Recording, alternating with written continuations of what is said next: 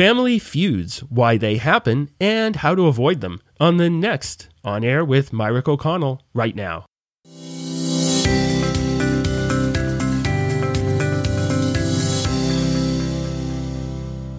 Family feuds, we've all heard about them. Could they have been avoided? Elder law attorney Arthur Bergeron from Myrick O'Connell is here to share some insights and advice. Arthur, welcome to On Air with Myrick O'Connell. It's great to be here, Howard. I always enjoy these chances to talk to you because you're obviously an informed asker. And so I feel like the questions are always great. Yes, I yearn to be an informed asker. So first, Arthur, this is quite the topic. I want to just ask you, why do family feuds occur in the legal arena?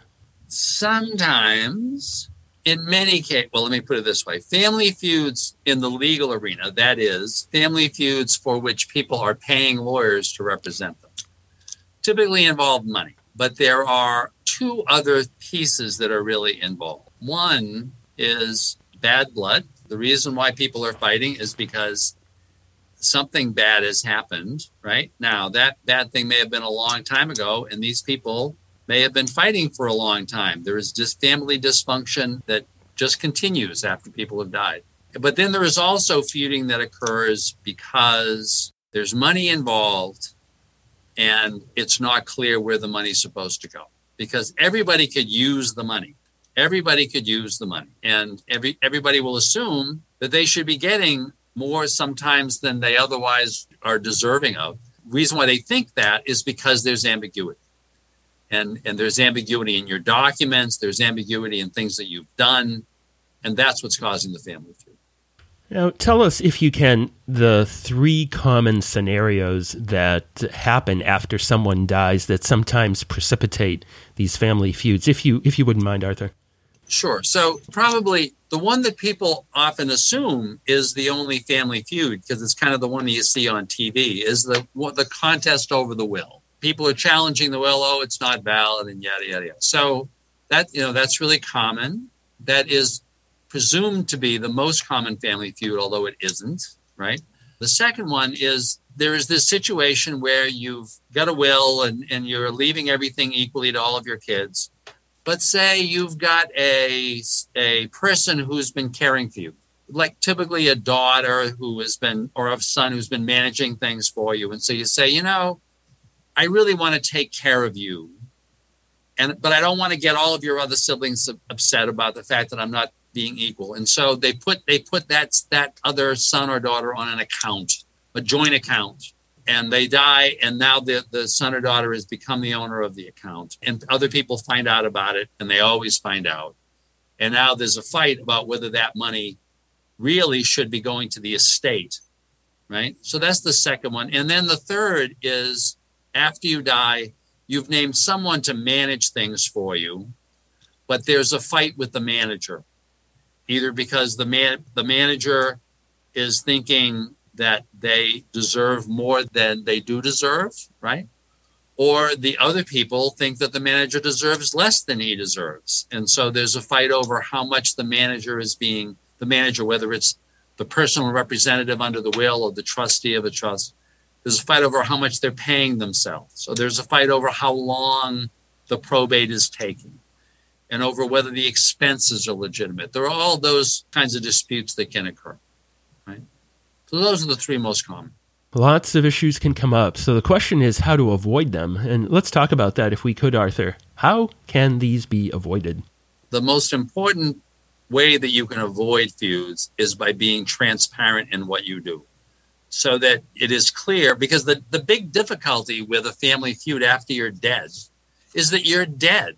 So nobody can ask you, well, what are we supposed to do here, right? Now, while you're alive, of course, they can usually ask you, right? And no one can challenge what you want because it's your money, right?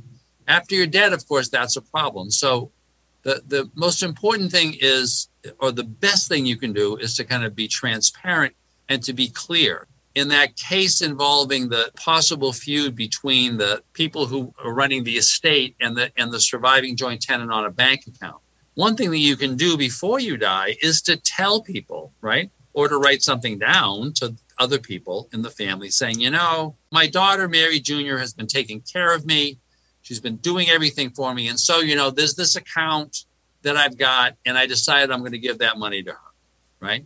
Now, if you're married, you may not want to actually tell that to your kids while you're still alive, right? But if you don't, the main thing is that there be some record of it so that after your death, it's clear what you wanted to have happen to that account. So one possibility would be, for example, in your will, to actually say that, to say regarding joint accounts that I may own at the time of my death.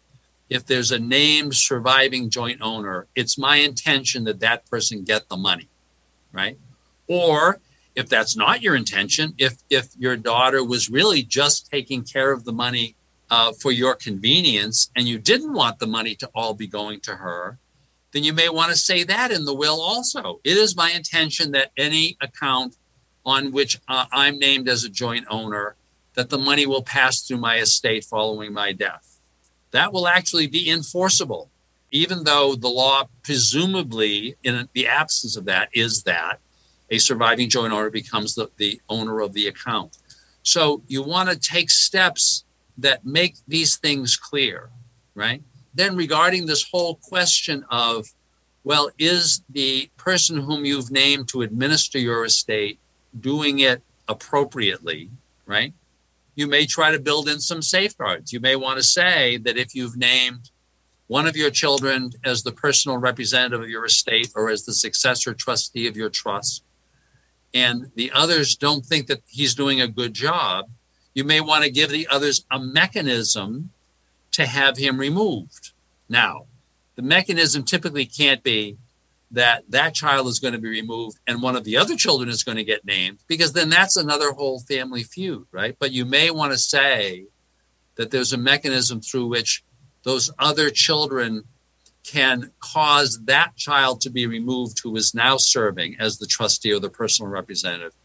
And that in that case, somebody else will be named, right? Some third party to resolve this, right? Or if you already know that there's family dysfunction, then you may want to say, when I die, I'm naming this third party to handle all this, right? Many people will think that they should be naming a professional as the manager after they die, whether it's a professional, whether it's a bank or a lawyer or an accountant or a trust company or somebody after they die. And typically, I never recommend that. I say, the best person to appoint to manage things after you die is the person you trust the most. Because that person, if they need legal assistance, they can go hire the legal assistance. If they need an accountant, they can hire it. But what you can't hire is trust, right? So you name the person that you trust the most, right? But if you think there's going to be a fight, or if you think that you want to prepare for this because there's been some dysfunction, you may want to say that if that person that you've named is removed, automatically the new successor is going to be somebody like the attorney, for example, right? Or you may want to name the attorney right off the bat if you know there's going to be dysfunction, right? But the goal of this is to, if you don't want the kids to be fighting, the goal is to make things as clear as possible, and ideally not to set one child up against the others by naming one child if you know the others are going to be mad at. Very helpful information, Arthur. Now, one of the key solutions to avoiding family feuds, and you mentioned a lot of this, is create a trust to avoid the probate process and keep control of your assets. You'd want to make the trust revocable and amendable. Is that right?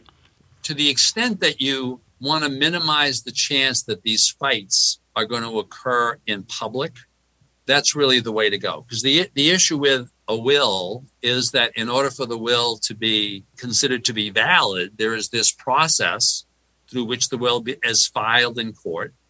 And anybody who has an objection to the validity of the will can challenge the validity of that will before it ever gets accepted by the probate court. The process is really designed to make sure that the will really is your last will and testament, but the process is cumbersome.